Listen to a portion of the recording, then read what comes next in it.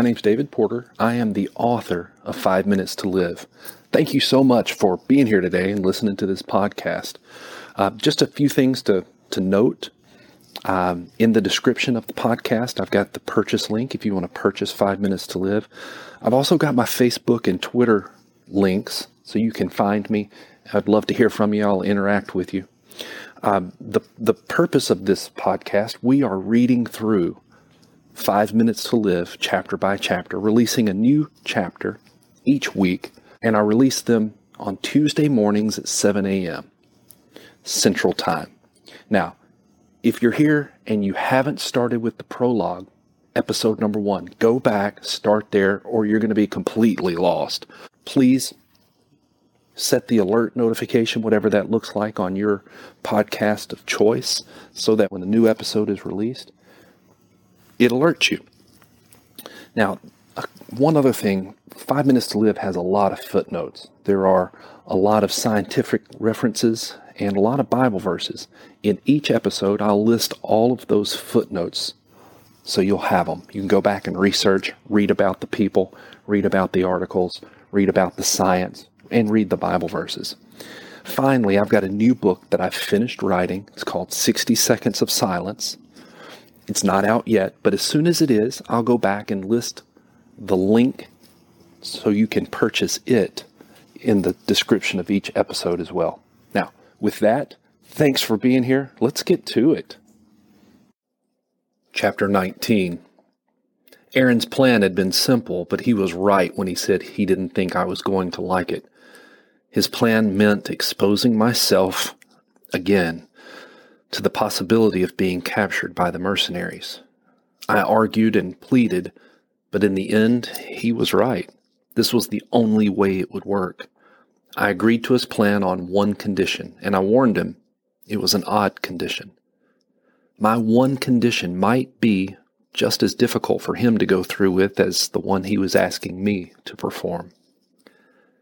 Since my conversation with Aaron yesterday in the airplane, I'd spent a lot of time thinking about my dad, wondering what he would think of me, think of the man I had become, how my life was going. What would Dad think of the way I had handled the events of the past couple of days? My dad had a chance to see the direction I was headed. He knew, before he died, that he had raised a quality young man. He had raised a young man in church with morals, in a house full of love. Even though I had made mistakes, messed things up, been a bratty teenager, my father had the opportunity to see how I was turning out. Aaron's father never had that. Aaron's father was never able to see what direction his young son's life would go. He never got to see the man Aaron had become. But he left Aaron a gift. The only problem was Aaron didn't see it that way.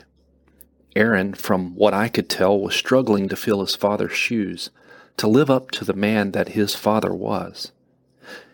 Aaron felt like he was falling short of what his father would want him to be. In my opinion, Aaron's perspective was wrong. Instead of trying to fill his father's shoes, he should think of it in a different way. Aaron's father left him a gift, a legacy. Aaron didn't have to live up to anything. He could bask in his father's accomplishments. His father was a national hero. There aren't many people on the planet who can say that. My condition to Aaron was simple. I wanted to know about his father and about his sacrifice. We had some time to kill. It was still pretty early in the morning, and Omar wasn't going to lunch anytime soon. Aaron sat there thinking, reasoning, before he decided to speak. My father was a great man. I've told you that. I've told you he died in the service of his country. I told you he died a national hero. Why do you want to hear more? Why do you want the details? I'm just trying to understand. You've told me about your father, and you've told me a lot about how you feel that you're letting him down. You've inferred you'll never be able to carry on his tradition and live up to his memory. I want to know why you feel that way. And the only way I'll know why is if I know what he did. That's my condition to go along with your plan. Otherwise, we're thinking of something else, a different way, I replied. Aaron didn't want to talk. That was obvious. He looked away. He said, "I'll be back in a few minutes," and headed down the stairs. I watched him as he walked in the large warehouse. He walked around the perimeter of the large facility. At each door he came to, he checked its security, making sure they were each locked, bolted tight from the inside.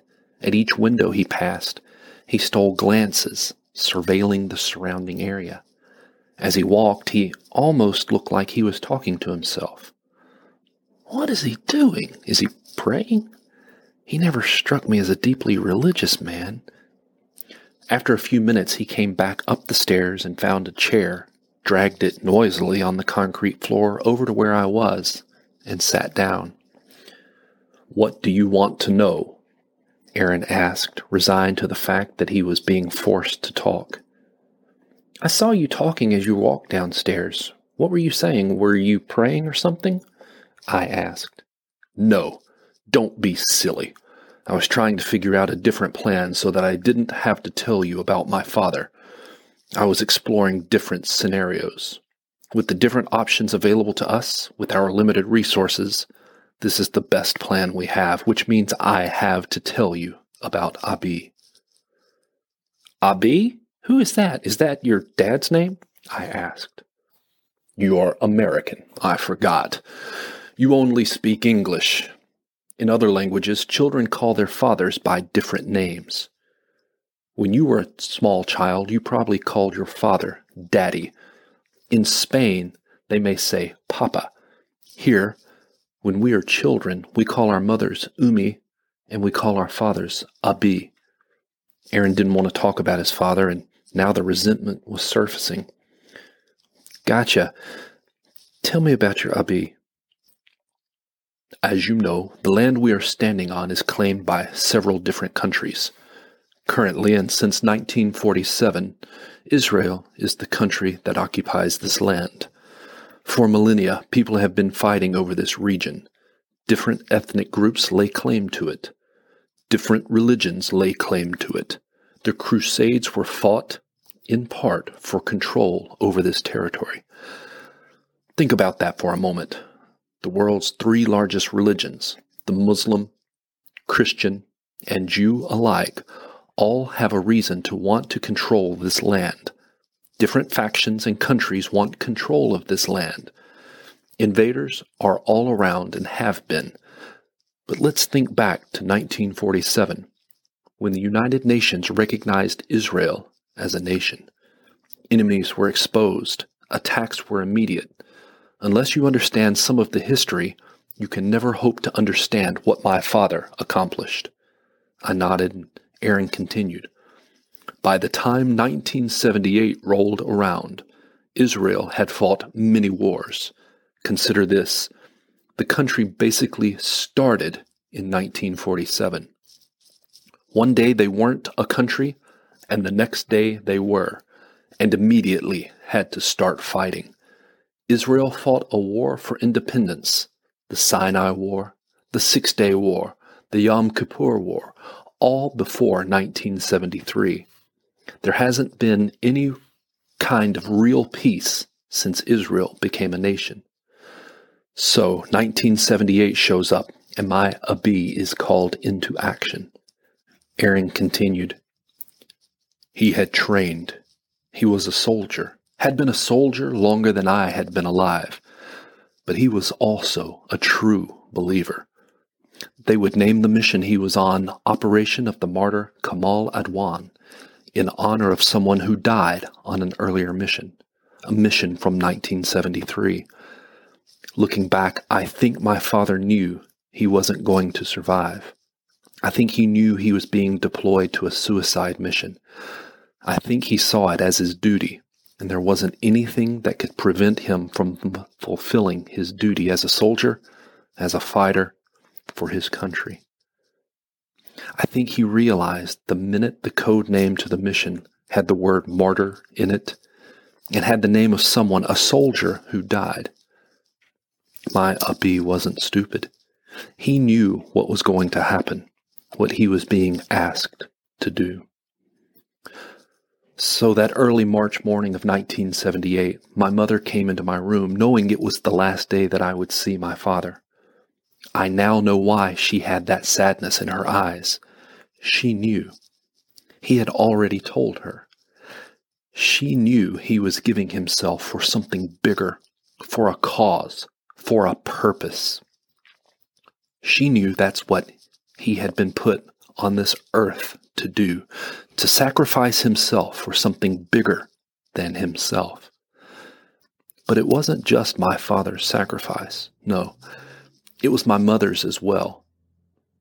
She knew what he was preparing to do, and she let him do it. She didn't fight him. She's as big a hero as he is in all of this. That's why we were sent away. That's why we were protected after his mission. His name will live on in history, and so will mine. I will make her proud because people will remember my name. I will leave a mark on this country. I will make my Abi proud, and I will see him again one day. I was beginning to understand the depth of Aaron's passion. I was beginning to understand why he felt like he did. He continued, "So my Abi spent the day with me, like I described to you. We went to the park and played football. We had lunch together. It was wonderful, beautiful, a perfect day. It was a day that I didn't understand when it was happening. I was simply happy to be out of school and with my father. I knew, even at such a young age, it was unusual to spend time out of school, and I knew it was unusual to be with my dad. He was gone most of the time, so we spent the entire day together, playing, eating treats, doing fun things. I realized later what he was doing was leaving me with happy memories of him. That was his real gift to me, a perfect day with my Abi. Perfect memories. That was the last time I ever saw him. Now, on to the mission and the events of the days leading up to my father's death. When I tell you this story, it might not sound like much to you, but it was the first time something like this had been done in this part of the world and in this current conflict. It was monumental. It was a turning point.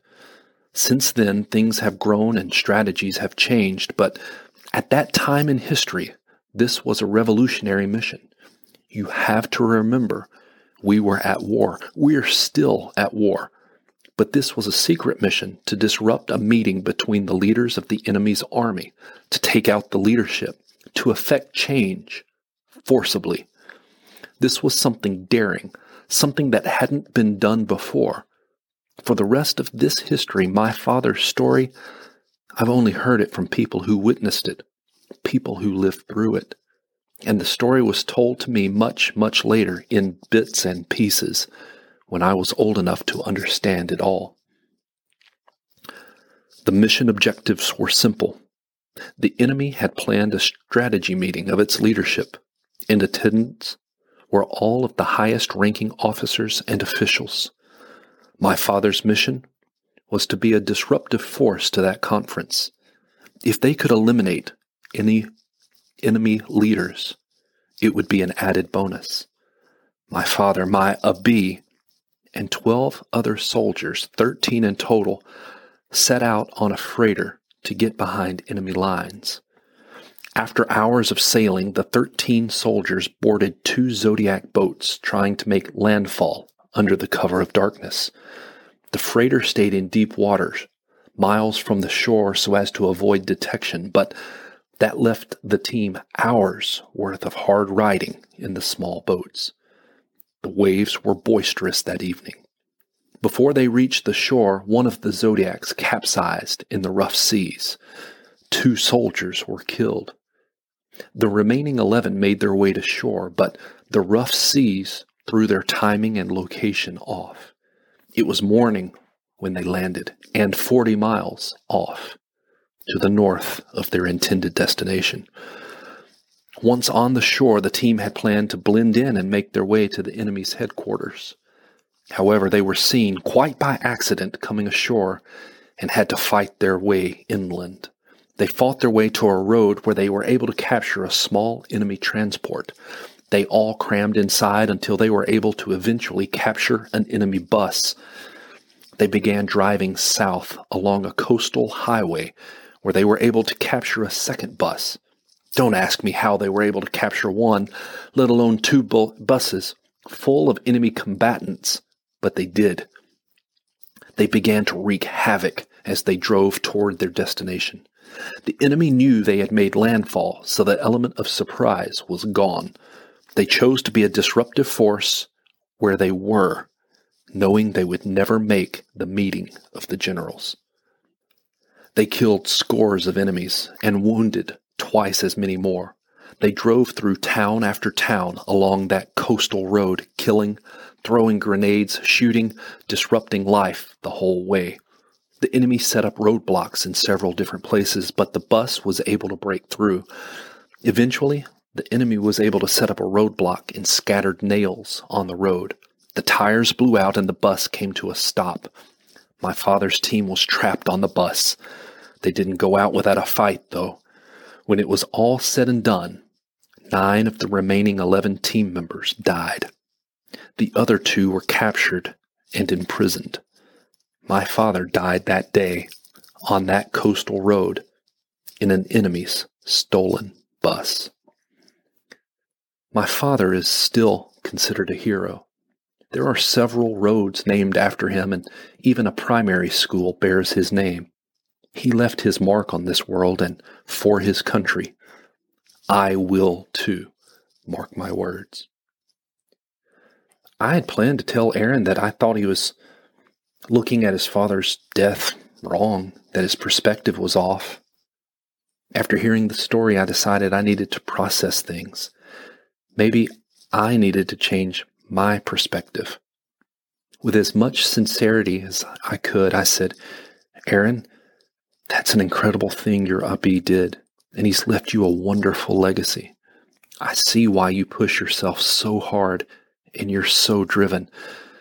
I want to tell you the first 3 words Jessica ever said to me all those years ago, and I hope that I will be able to prove them to you as we work your plan.